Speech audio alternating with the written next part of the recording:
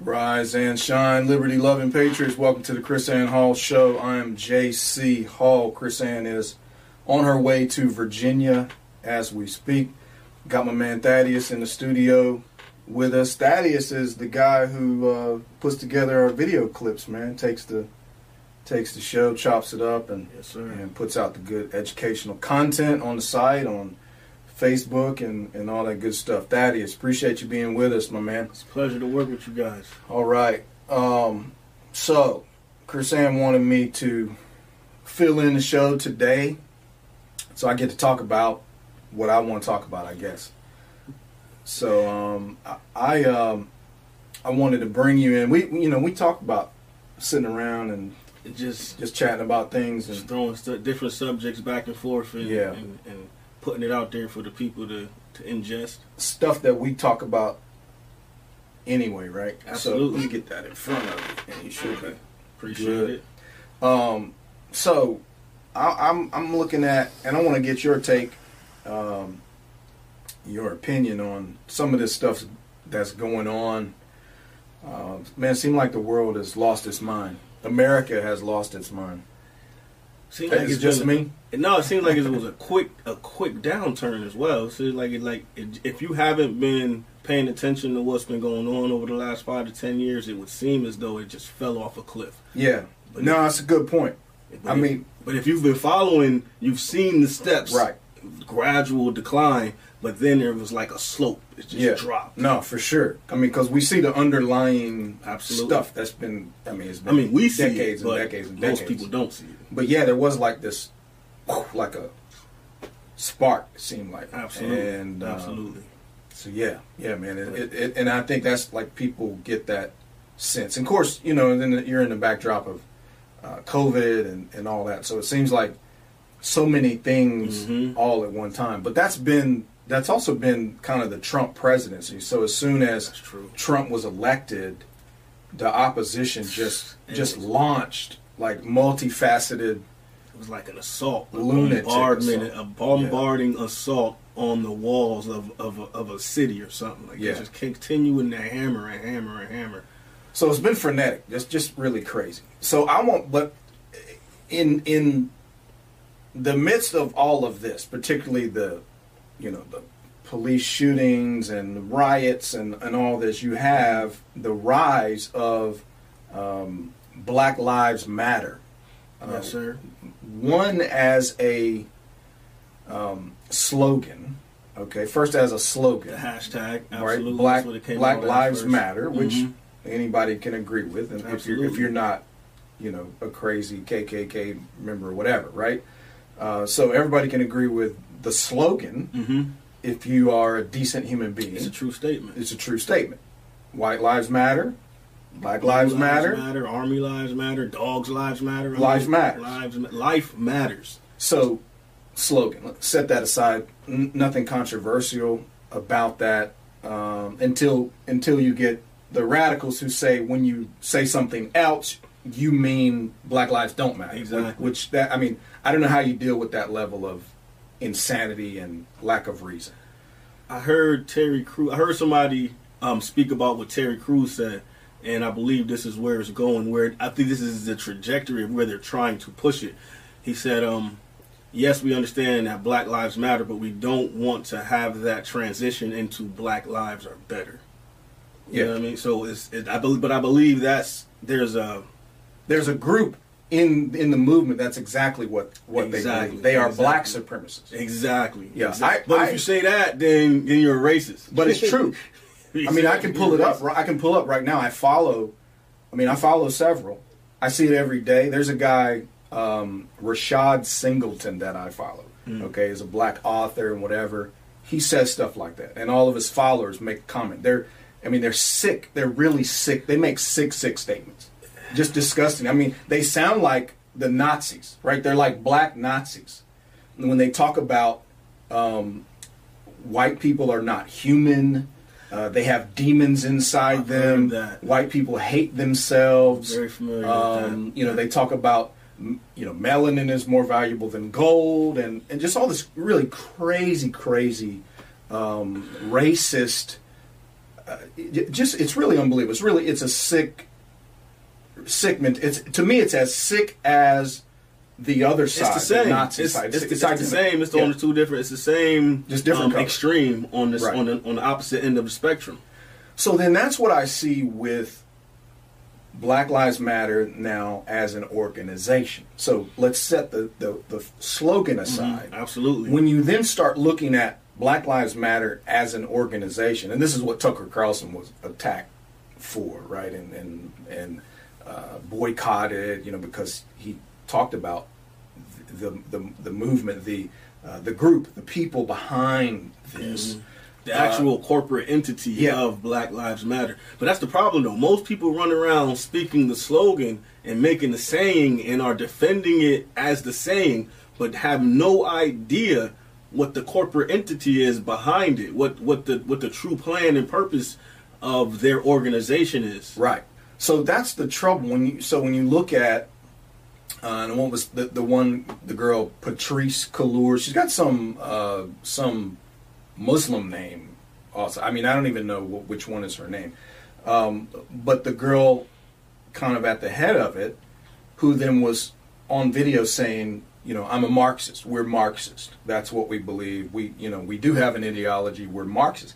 And then, so when you start tracing down who they are, you find stuff like this. The revolutionary abolitionist movement is who they are.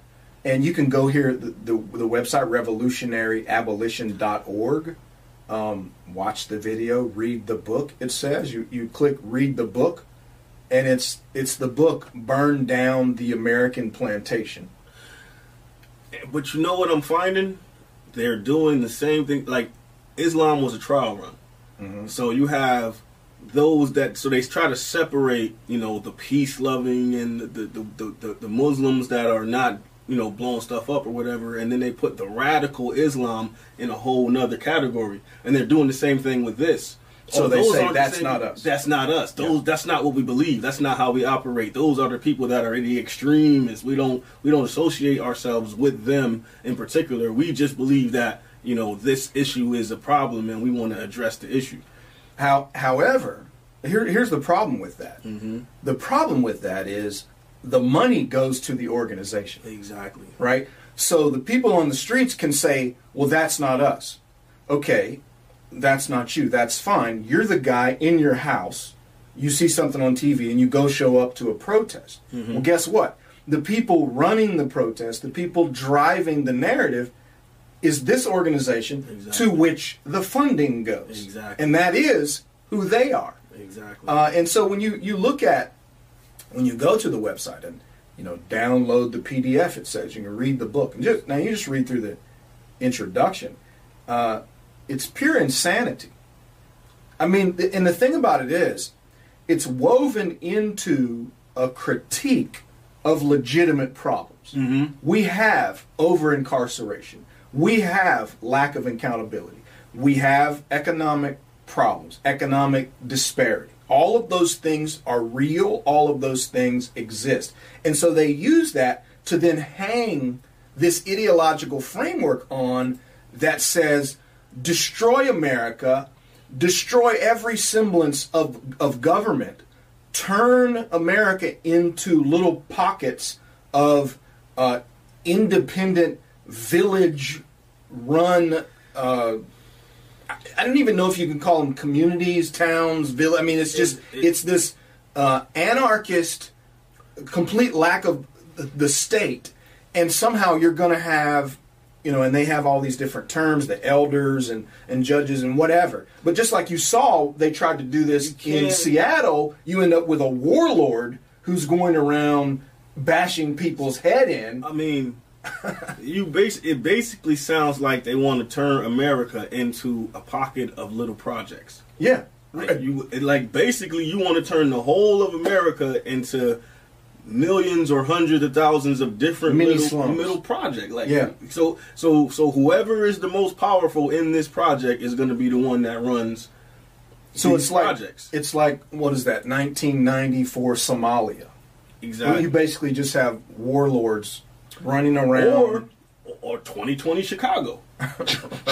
Right. You know what I mean? It's the same situation, depending on who you're connected to, depending on what kind of influence you have. It will be whether you eat today or not. So look at this. Now, when you talk about who is creating this vision of these little, America of the little mini project, tribal warlord pockets, that's these folks. And the head, it's crazy. We talked about the one girl who says, I'm a Marxist and whatever. The people that fund this thing are really a bunch of mostly white Marxists, white lefty Marxists. And several they found on the board, for instance, was one of these ladies who was a domestic terrorist who bombed the Capitol. Wow. In the 80s. They went around bombing police stations. I mean, they're domestic terrorists.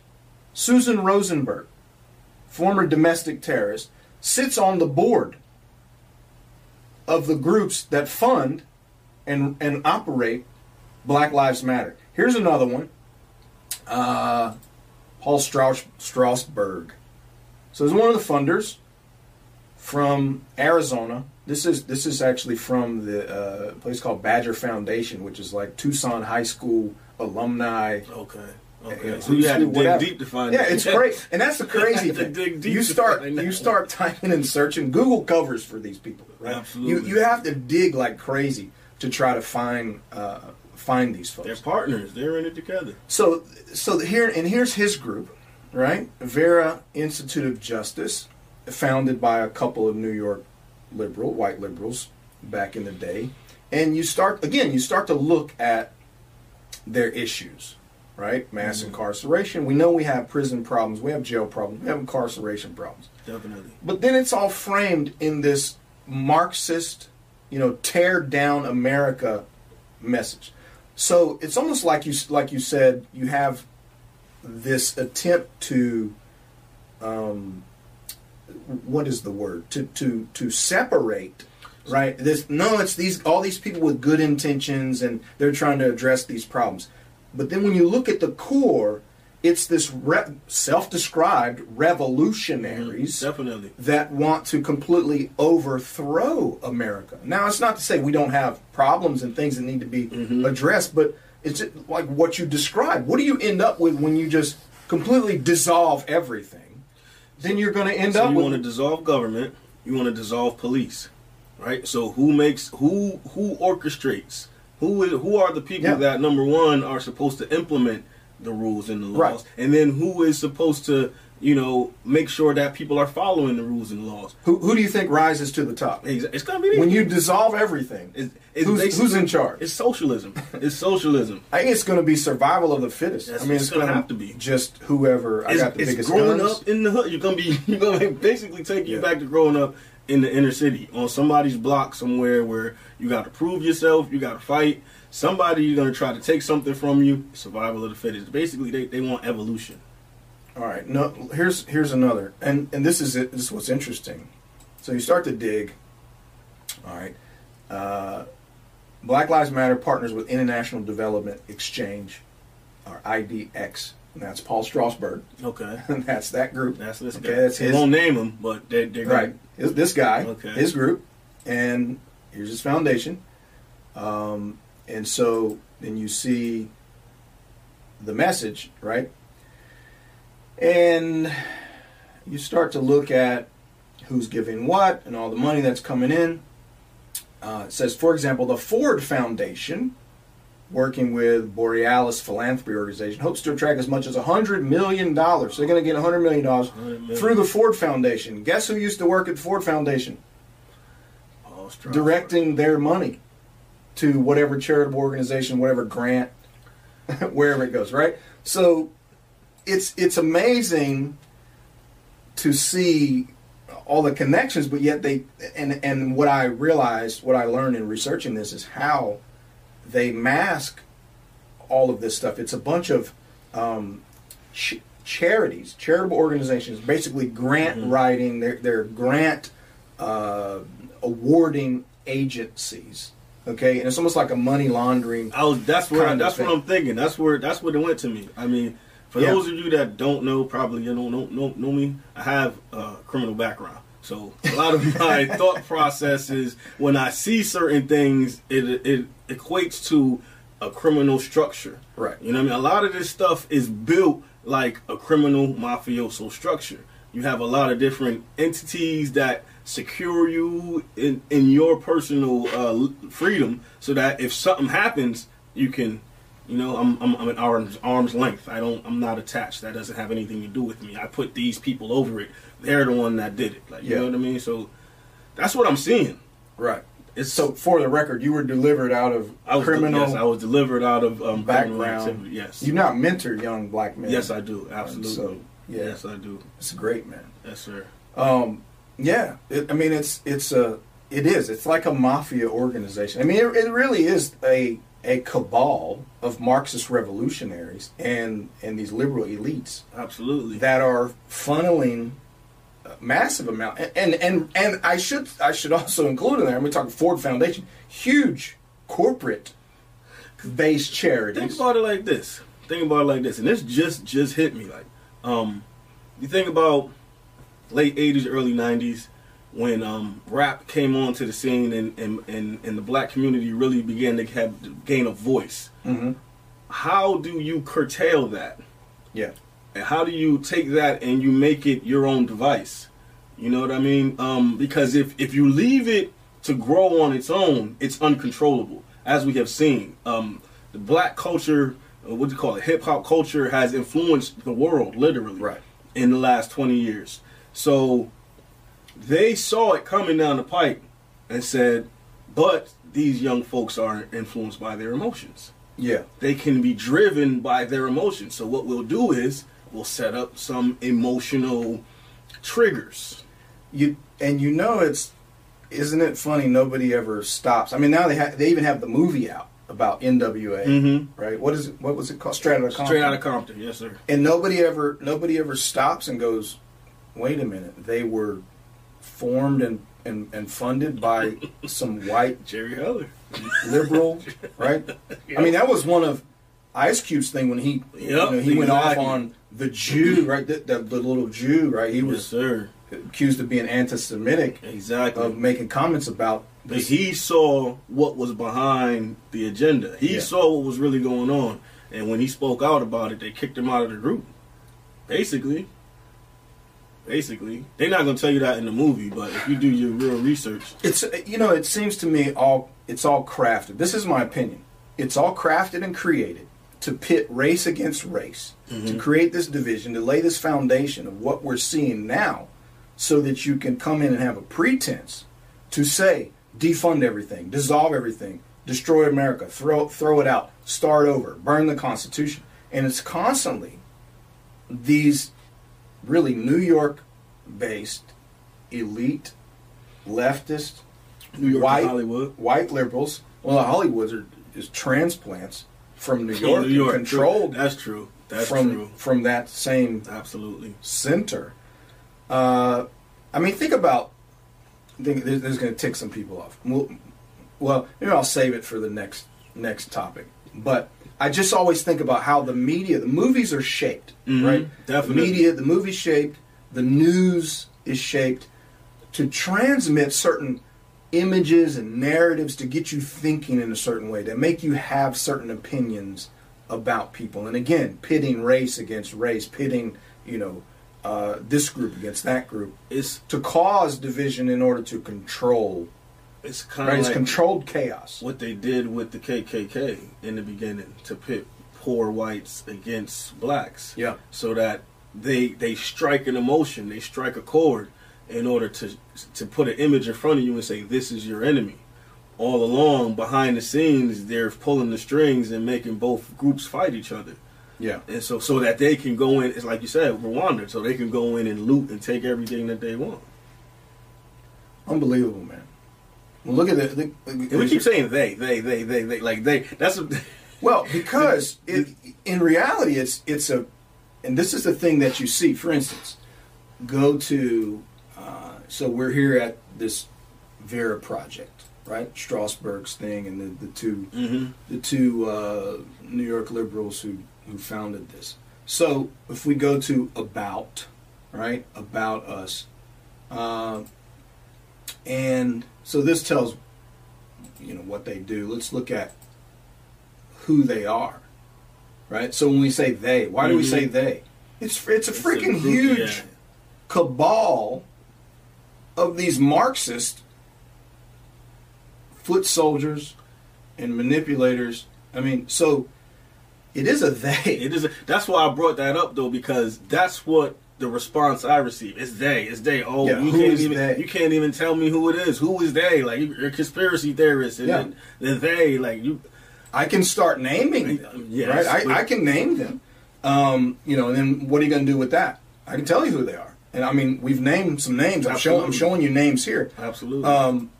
But that's, and now the reason why I'm bringing these people up, because to me that's the core. This is the problem. I see we always complain about this and that, and we want to do this, and our focus is on politicians. I really feel like it's impossible to make a change or do anything about this unless you get to the money. Absolutely. You have to know who the money. I don't care, about this politician from North Carolina who says whatever and he's an idiot. Who's writing the check? Who's making this thing go? Who's paying? Who's driving the train? Right? Exactly. And so that's the they to me. So when you look at this, but that's the they who do not reveal their names. Correct. Nor do So the that's newspapers don't report it. They do not. Right? No, Fox is not going to say their name. If you know their name, not then they are not name. the they. Right. Exactly. So you don't know. I always look at these organizations. I go to the board of trustees and that sort of thing, and I start digging into those folks. That's how I found Strasburg and some of these other guys. When you find out what's the saying? He who pays the piper dictates the tune. He pays right? the piper, calls the tune. So if it's who's writing the check, that's the message that's gonna be driven. That's the goal that they're after. So so that's the thing. You start to dig in. What are these people about? What do they believe?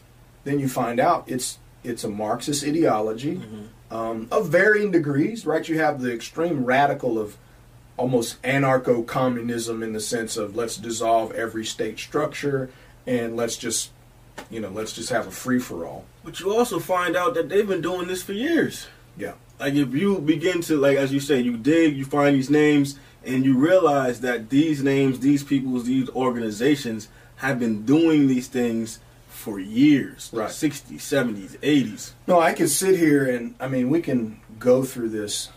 We could probably spend the next half hour and I can just continue to read a list of these organizations and the people who lead them.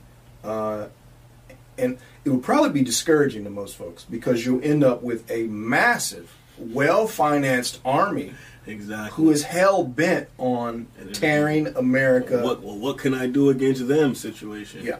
So you have these guys, all right?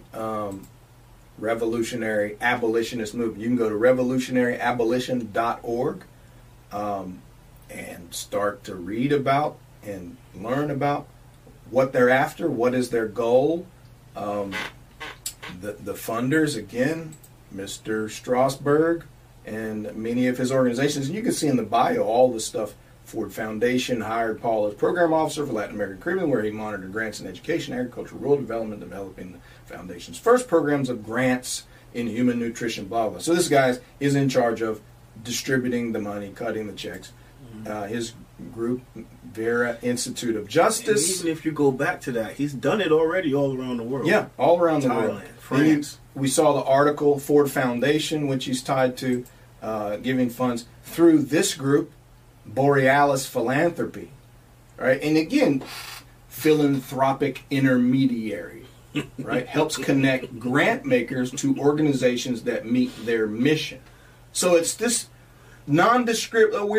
We just network people and help people get grants. Well, then when you look over here to the right, what are they about? Who are they giving grants to?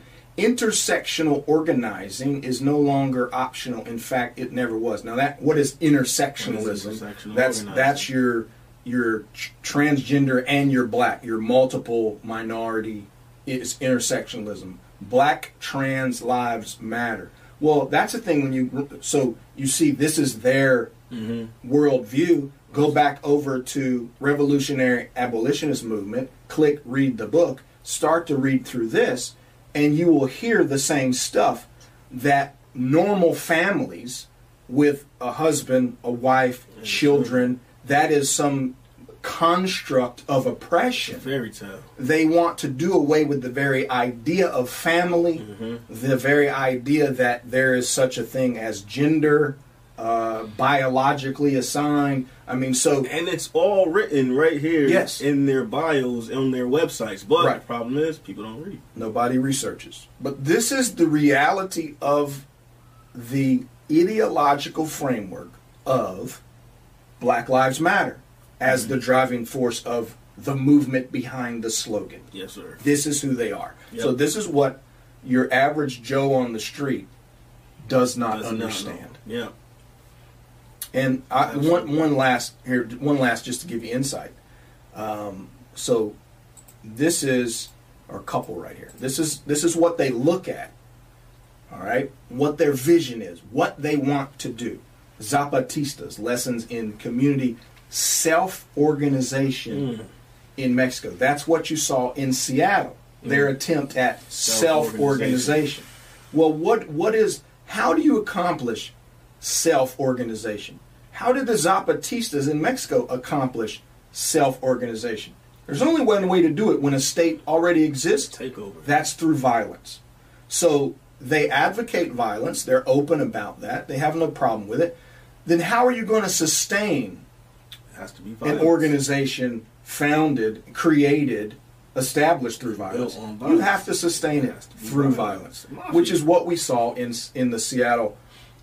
Autonomous. Think the word autonomous. What is autonomous? Self-organization. Supposedly runs on its own. So this is what they look at.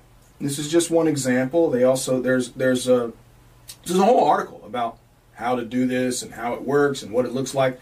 They look to the radical Kurds in northern Syria. So this is another thing. People hear Kurds. Oh, the Kurds. That's the friendly group. That's we should be on the side. They're not one group, okay? And that's not the ones they're talking about. It's the radical, crazy ones that are like this, violent. Here's another thing. Roar Mag. ROARMAG.org. Roar Magazine. I read this stuff because know thy enemy as thyself. Right? I want to know. Absolutely. And this is the thing to me. You cannot fully understand, and you will not fully understand what is at the core of this movement that is afoot, unless you, I think, unless you hear from their own mouth. Gotta hear from the horse's so mouth. You don't learn who Black Lives Matter, the organization behind the slogan, is from watching CNN or Fox or MSNBC. Now, Glenn Beck tried to get into some of this, but not many people see that unless you subscribe. But it's all out there to research. You can find it, and you can know who they are. But this is a radical, anti-American, Marxist movement that wants to dissolve everything. Everything. And I mean everything. Church, economics, government structures, everything. It's ridiculous. So again, I think, as you said, you're left with survival of the fittest. Which a lot of you want to bring it back to the 1760s when we first got over here. So which a lot of conservative patriots say okay, good, I got guns, let's do it. Okay, fine. That's the world you want your children to grow up in. Okay, go for it. But that's what they want. Let's just shoot it out.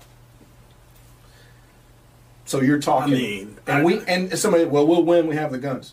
okay, well, what does winning look like? Exactly. What's the next step after that? Because they're not going to stop. They're not going to stop. They're not. They're not going to stop. So, I mean... And I'm not either. I mean, so that's what I was about to say. So it's going to be a battle. Basically, it's a civil war battle to the death. Complete blood. And then it's take no prisoners, because if anybody stays around to the end, then there's a possibility of your ideology being passed on to the next generation, and you have another revolt. Yeah. So everybody got to go. Anybody that has this perception or this ideology thinks this way, you got to go. You're an enemy. Well, I don't think you can reason with people like that. I don't know how this ends well. It's hard. I mean, you're really left with you have to have some kind of new enlightenment, a great awakening, a spiritual great awakening, some sort of almost divine. It's a hard issue. It's a hard issue across the board. Right. I mean, and I know everybody doesn't believe this, but I look at it and I think, okay, you need some sort of divine intervention or some kind of enlightenment, mass enlightenment take place. I don't know how you stop this growing menace of revolutionary radicals threatening really a nihilistic, just total bloodbath future. Because outside of a divine intervention, you're left with putting your life in the hands of someone else's morality, hoping that this person was raised properly enough to be able to dictate his own actions and not harm anyone else. Right. But the selfish nature of humanity is going to make me think of myself first before I think of you. It's going to make me think of my family first before I think of anyone else's family. So if it takes to hurt your family to help my family, my selfish human nature is going to justify that and allow it to happen. So the one thing that maybe gives me hope in light of what you just said is, we're sort of in this sphere. This is what we research, this is what we study, this is what we listen to. But so as I go around in my daily life, just throughout America, throughout the community, I don't see that these people represent most of the folks in America. Absolutely. So then perhaps it's not big enough, widespread enough to result in what they want. But on the other hand, I see the media aligns with this, news, movies, all the talking heads, and they continue to drive, their mission. And so then I have this kind of debate with myself of, will it expand to the average person? Will they go along with this message? Will they begin to believe it? Will they begin to sign on to this? I mean, so I don't know. So I don't know what. Help me out here, bro. Give me some hope. Just from what you said. Okay, so what I'm dissecting is what comes out at the other end is they don't have the numbers, but they have the influence. Right. So if we can, if the people that think liberty-minded as our camp does, if we can begin to influence on a scale that they do, then we can educate, we can overturn, and we can be... Because like you said, the average person is not a radical Marxist. Mm-hmm. The average person is just waking up 6, 7, 8 o'clock in the morning, going to work, trying to feed their family, doing what they have to do for their household. Right. And all the rest of the stuff that we ingrain ourselves on a daily basis is extra. Is a lot of times it's just entertainment for them. Mm-hmm. You know what I mean? Not realizing that if there's something that doesn't change, it's going to be knocking at their front door. Right. So I believe that is the message that we need to get across. However, the avenue that happens to be the most effective, we need to let people know that this is coming to your front door. Right now it's just on the news. You see it on TV. But if it doesn't stop, if we don't do something soon and something serious soon, it will be at your front door. It's coming to your front door. Your family will be affected. That's the problem. People don't see their family being affected in the immediate moment. Yeah. But when your family begins to get affected, it might be too late. Good word, man. Good word. I agree with that. All right, I want to shift gears, sorta. I mean, kind of in the same ballpark, but so with the same BLM crowd and their messaging, they've seized on lack of accountability in policing, and then they've turned it into a racial narrative. Now, you know this. I've been studying. I started studying police use of force back in 2006. So I've been looking at, this is something that I've researched and studied for a very long time. I saw some really heinous, what I thought were heinous incidents, and that drove me to it. I remember one, I think it was in Virginia. There was a lady who's a Sunday school teacher. Okay, she pulled up in the parking lot of a church for a job interview. She didn't know she actually came to the wrong church. She was at the wrong location. Wow. So nobody was there. Parking lot's empty. A police officer comes and starts questioning her, and for whatever reason she wasn't comfortable speaking with the officer. Nobody was around. It was just him, just her. She's alone. And there actually ended up being cameras and things. But so long story short, he says, "You're trespassing on this property." She says, "Fine, I'm leaving." Mm-hmm. Right? He says, "Get out of the car," all this stuff. "No, I'll just leave. I'm leaving." She drives away.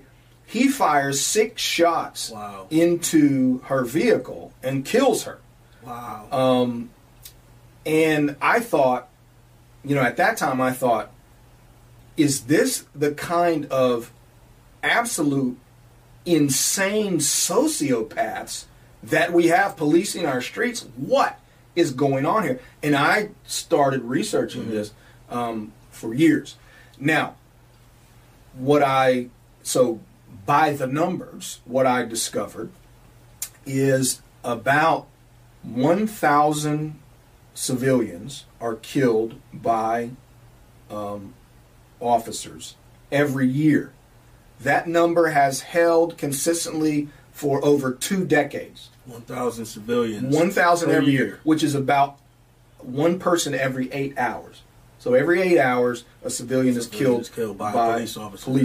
Okay, that's been the same for decades. Okay. It hasn't changed. It still hasn't changed. So there's no sudden increase of police killings. That's completely false narrative. Yes, sir. Now, what there is now is greater reporting in the news, particularly when it's a black victim. That's what we have. So it's a distortion, and our perception is based on what we see. Right? The data is given to us. But it's been consistent. Now, do I think it's a problem? Yes, I think it's a problem. I think a person being killed by law enforcement every 8 hours is a problem. So you can't even if it's been the same without a person being killed by law enforcement. So even if that's been the same for 20 years, I still think it's a problem. And then when we look at some of the incidents, they're clearly the details surrounding the incidents make it even worse. Right. They're outrageous. And the big problem, the number one problem that I see is when it is obviously unjustified, that the people are not held accountable, right? Mm-hmm. But all that aside, the idea that there's suddenly this increase and suddenly more black people are being killed is a false narrative. The data do not bear that out when you look at it, okay? Now, I also looked at the counter narrative started coming of police being killed, right, by civilians. All right, that's another thing that has also been consistent. It is about 1 a week, so every 7 days for over 2 decades, a law enforcement officer is killed in what's called felonious death of a law enforcement. So we're not talking about had a heart attack, got in a car accident. We're talking about somebody. So an officer targeted.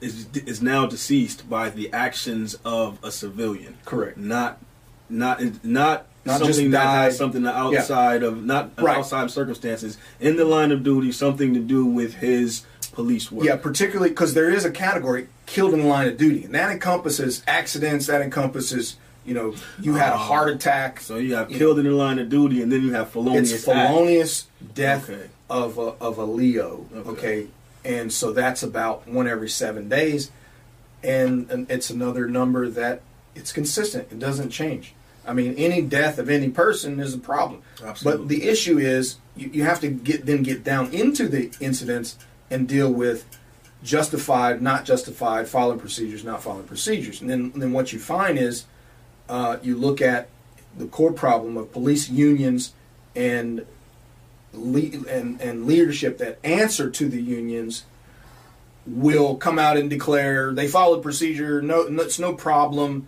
everything's fine, even when you as a normal literate human being can look at the policy, read it, and say no, that is not policy. So then they're never held accountable. And then when it gets to a jury, if that ever even happens, the public will not hold them accountable. Now I know once you get into a court case, then there are ways they begin to manipulate the evidence and use. I mean, we watch stuff where like Rodney King and things like that, where somebody's getting the living crap beat out of them, and an attorney in the trial will take it will slow it down frame by frame by frame, and somehow make it look like no, it's something else going on, and so abuse. All that crazy stuff happens. So, bottom line is what I'm trying to say. But all that, all that's true.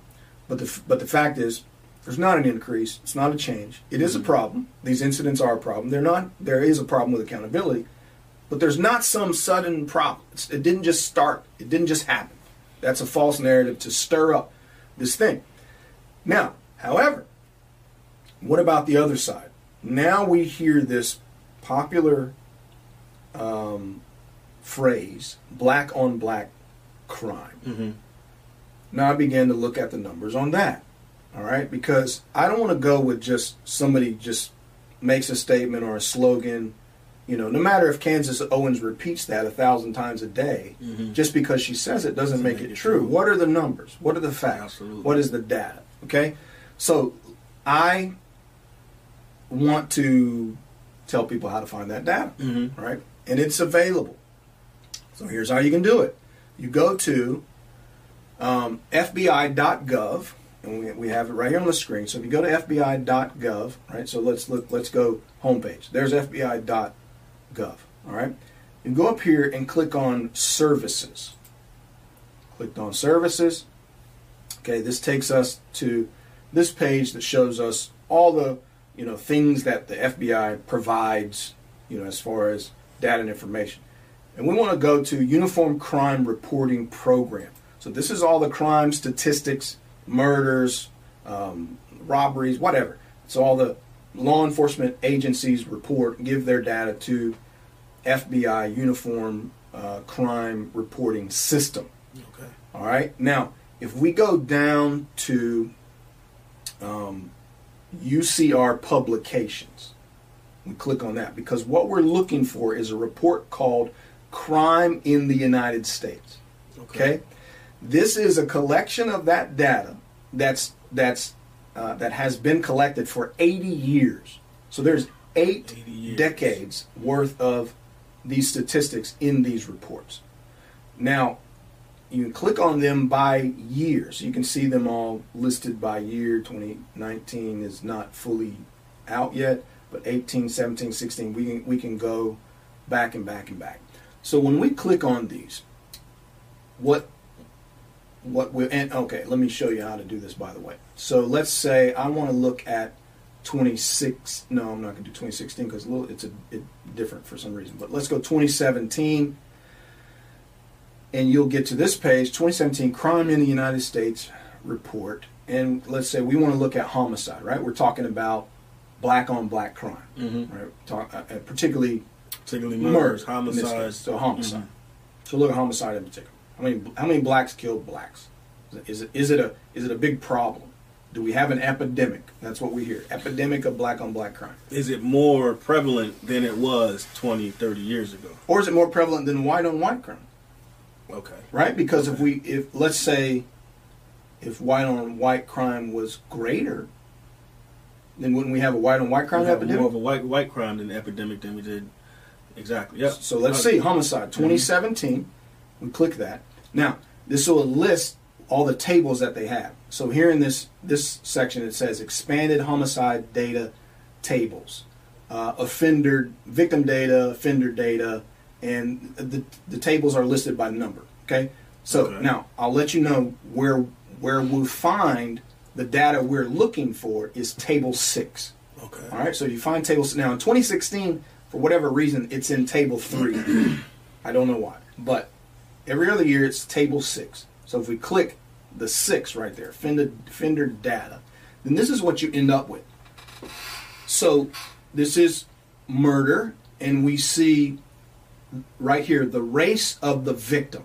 Mm-hmm. All right, so there's white victim in row 1, black victims in row 2.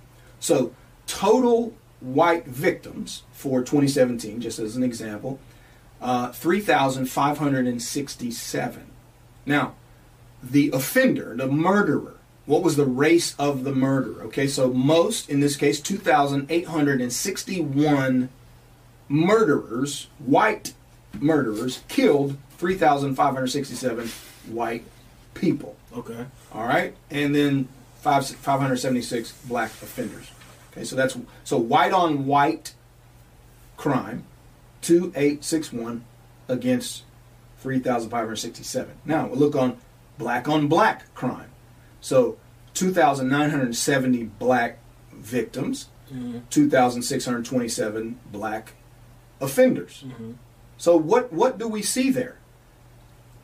There's a consistency of people killing each other from their own race. Correct. So whites kill whites, and blacks kill blacks. And in fact, if we look at the number, more whites killed more whites than blacks killed blacks, which stands to reason since white is a greater portion of the population. Absolutely. Okay.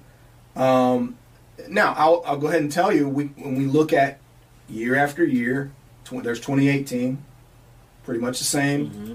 2017 we just saw, 2016, wow, same. 2015, same. Okay, you go on and on and on. It's pretty much consistent. All right? Numbers are almost identical if you look at them from Correct. year to year. And so now, looking at this is the Bureau of Justice report. Now, to find this, you can type BJS, just Google BJS, race and Hispanic origin of victims, and this will come up. All right? And you'll get to, let's see if I can go back, you'll get to this website, Bureau of Justice Statistics, and you want to go here and click on Full Report. And basically, the Department of Justice under Donald Trump issued this report in 2017 where they looked at the data, some of which we just looked at, and they just basically did an analysis, a compilation of the data over 2012, 2015. Now, you can look at this full report where you can look at all the numbers. I want to show you the highlights. What did they find? All right, so this is a 12, 13, 14, 15, 4-year period that they look at. What did they find? Basically what you just said, that pretty much, let's see, in the majority, right here, second one, in the majority of violent victimizations, white victims offenders were white and black victims offenders were black. The right here from now this is all the way back 1994. It says 1994 through 2015, white on white violence and black on black violence declined at a similar rate, 79% and 78% respectively. During 2012 through 2015, there were no differences among white, black, and Hispanic intraracial victimizations reported to police. So, what do all those numbers say? It says that, let's look further in this because people bring up the rate. Well, they're only 13% of the population, but they kill more people. All right, here is larger numbers over this span, and this includes all violent. So this is violent crime overall. Mm-hmm. So you're talking rape, sexual assault, robbery, aggravated assault, simple assault, as well as homicide. White victims, 3,679,410. Black victims, 850,720. Now, that doesn't include Hispanic and other, which is sizable. If you just looked at white versus black, the black ends up being around 19%.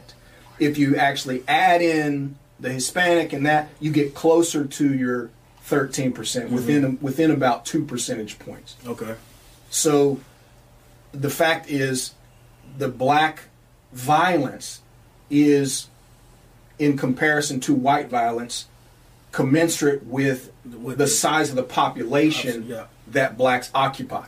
So in other words, the statement, well, they're only 13% and they commit more crimes, that's actually false. That's a false statement by the numbers, and there they are.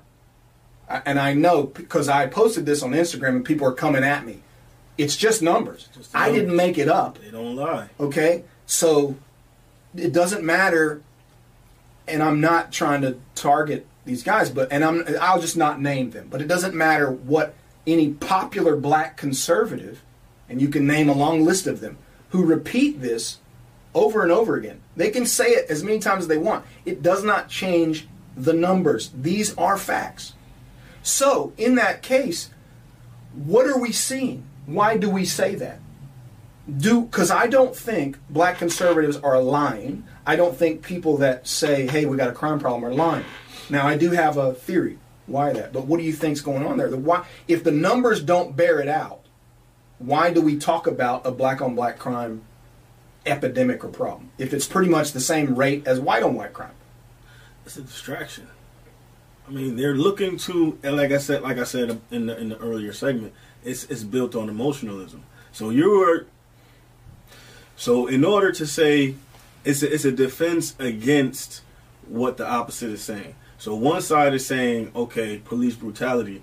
We need to curtail crime. We need to hold police accountable. Yeah, hold police accountable. They're killing us. There's too much killing, police killing. So in order to counter that. Exactly, that's the word I was looking for. Counter that, you say, oh, well, if the black people stop killing each other, then the police won't be scared enough to be able to have to... So clean up your own house. Basically, sweep around your own front door. Yeah. So if it's Which makes sense. These neighborhoods, I mean... But... It makes sense... The data doesn't support... No, I was about to say, it makes sense verbally. But when you begin to dig into what's really going on... and I agree with that. And let me tell you where I think that comes from. Because this is what I do believe. I believe we have a Chicago epidemic of black on black violence. Philadelphia. Yeah, I don't. Now, New York is another one of those portrayed in the media. Because actually, when you dig into the New York statistics, it's been cleaned it's up. Very low. It's been cleaned it's very low. There's not that level of violence. But what I think happens is, because here's the thing, to say there's a black on black violence problem in Chicago, I think is absolutely true. Absolutely, yeah. But definitely. what I think is that imagery skews the overall perception. Because when you looked at the number, we saw the number. So when you have, let's say you have 2,800 black victims of homicide, when a single city has 500 of those, that's 2,800. Good Lord, that is a hugely disproportionate number. So we should be saying, and you could probably, at certain times, you could make that same argument in LA. At certain times, you could make that argument in Chicago, other places. The one in Indiana was really bad at one time. The Fort Wayne, right? Certain places, and they come out every year. The FBI does the most violent, number one most violent. It is New Orleans. So some of that shifts. So then at times you have those problems in those places. And I think that is what shapes the perspective. In addition to media, think about this. Anytime, and by the way, you have the same numbers on aggregate in the white, in fact, larger numbers in aggregate in the white community. And you don't hear anybody say white on white violence. Never say that. Now think about this. In the media, when you see white violence portrayed, what is it? The noble cowboy, the brave soldier. But when you portray black violence, it's a context of criminal behavior, gang related. Absolutely. And it goes back to me, I can't help but think, when you think about NWA and the birth of gangsta culture being created, funded by these white liberals, the same people making the movies, who are crafting the narrative of the violent, inherently violent black man. That are behind the media. That are same ones funding BLM and revolutionary abolitionist movement. And we fall into this trap of countering a racial narrative with a racial rebuttal. Oh, black people are more violent anyway. If they didn't commit more crimes than anybody else, have to be. Right? Mm-hmm. So it runs right along the lines of pitting race against race. The only problem is when you actually look at the data, it's not true. It doesn't add up. It doesn't add up. This is where every rabid conservative unfriends Chris Ann Hall and stops watching the show. But I'm sorry, it's math. This is the data. The numbers don't lie. The numbers do not, will not, cannot lie. You can skew them and manipulate them to try to say what you want them to say. So why wouldn't we say we got a Chicago problem? Because that doesn't fit the narrative. That doesn't help. But that part's true. That part is true. That part is definitely we true. have a problem in the black community in Chicago. Why is that? Like, why would... And that's when you can then start asking questions and examining. But instead, we make it this broad, generalized racial statement. I think there's a situation... If you look at it like that, all of those high crime rate cities are run by Democrats. And I'm not even like, you know me, I'm not that dude. You know what I mean? But if you just look at the facts of the situation, most inner cities that are run into the ground, most inner cities with the highest levels of crime, the highest levels of drugs and all the rest of these things, they are run by Democrats. And have been run by Democrats for an extended period of time. But now, in light of that, isn't it interesting how you can conveniently then shift the blame and focus away from Democrats by saying, no, it's just inherent. It's inherent in black people. But it's a black on black crime thing. One thing that then you don't see it's a Democrat leadership thing. But then again, honestly, I don't think I believe that parallel is true, that the crime is more prevalent in the Democrat areas, but I'd like to dig a little deeper. Our black conservative friend did make a statement that I believe is absolutely true, whereas it's a fatherless thing. Right.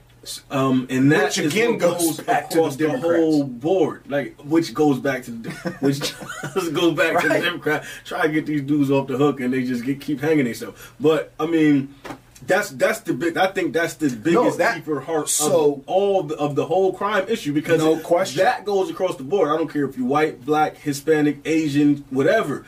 If you are out, if your father is not in the home, then you're a proportionately higher chance of you being arrested, going to jail, getting yourself into a life of crime activity than someone who has their father in the home. And that's the one thing I heard. I was listening to Alan West, though he kind of makes this generalization of black on black crime, but I think he's trying to make the point that we're making, just not very well in that regard by repeating the myth. But he did point to exactly what you're saying, the 1950s Democrat policies.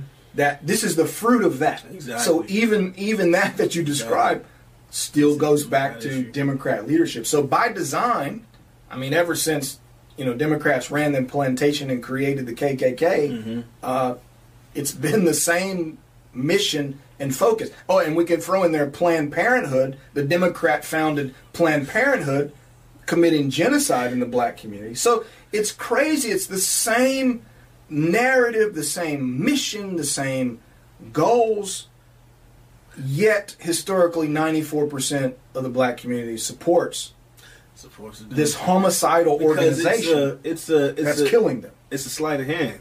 It's a sleight of hand. And I go back to the they. You know what I mean? We say they are the problem, they are the problem, they are the problem. When election time comes around, the they has a white face. You know what I mean? Right. So because this person did this and because this party did that, these are the results of what happened. And like they say, man, they say it all the time. I've been hearing this since I was a kid. If you want to hide something from a black person, put it in a book. You know what I mean? People don't read. People don't research. My people, the people that I grew up around and grew up with, they don't. You know, they'll hear it from me, hear it from you, hear it from a person, somebody that has a little bit of influence over them, and they'll take it like it's the gospel truth and run with it.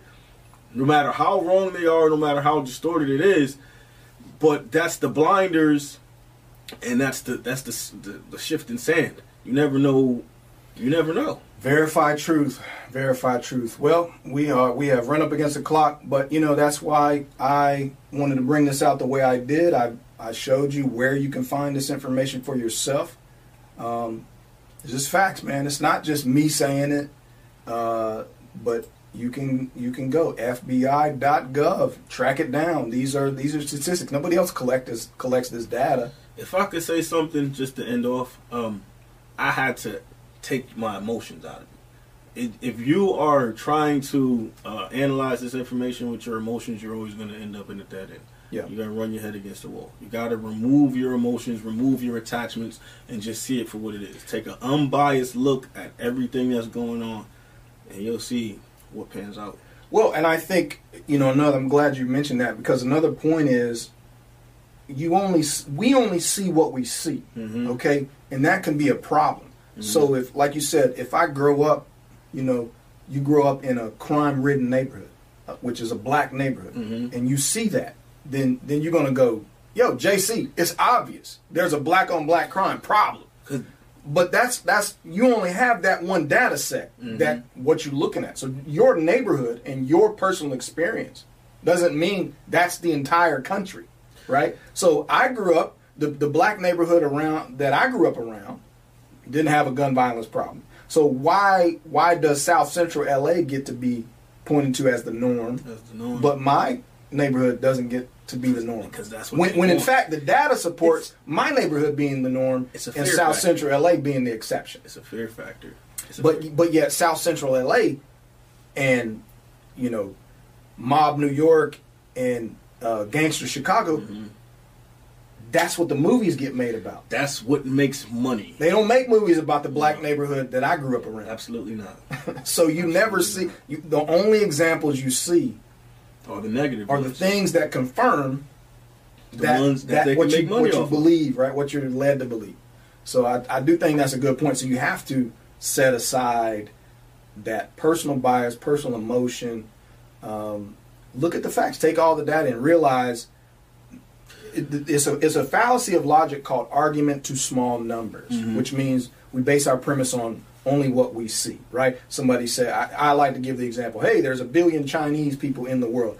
No, there can't be 1 billion Chinese people in the world. I don't know a single Chinese person, right? The fact that you don't know one, that's only your data set. So I had a very nice lady say, hey, I grew up in LA and I saw this. I know there's a problem. No, there was a problem in your experience, but your experience is not representative of the entire country. And then we can say you had a problem in your neighborhood at that time. Chicago has a problem now and has had a problem. And other cities have problems from time to time. But those singular places are not the whole country and certainly don't represent the inherent nature of an entire race. And even if your neighborhood has an issue, it's not the neighborhood. There are certain people in that neighborhood that cause an issue. Because the same everyday average working Joe doesn't want to run up against that person that's causing the problem the same way the police doesn't want to run up against that person that's causing the problem. Yeah, even when you say Area X is a violent neighborhood, you're probably going to be talking about what? 10 people out of 100 in that neighborhood make it a violent neighborhood. Exactly. So, but nobody says anything. Everybody just puts their heads down and goes on about their daily life. So they basically get to operate with impunity. Yeah. Well, I think that, those generalities based on our personal observation are a problem. You have to step outside of that and actually look at the data. Otherwise, we're feeding into the very same manipulation that's being used to divide and conquer.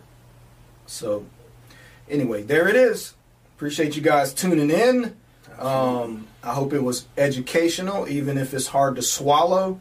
I gave you the truth. Every single bit of it is fact, is truth. It is what it is. Amen? I mean, I didn't come to make friends. I come to make you educated. Like, don't shoot the messenger. So there it is. And you have the sources. God bless you guys. See you next time.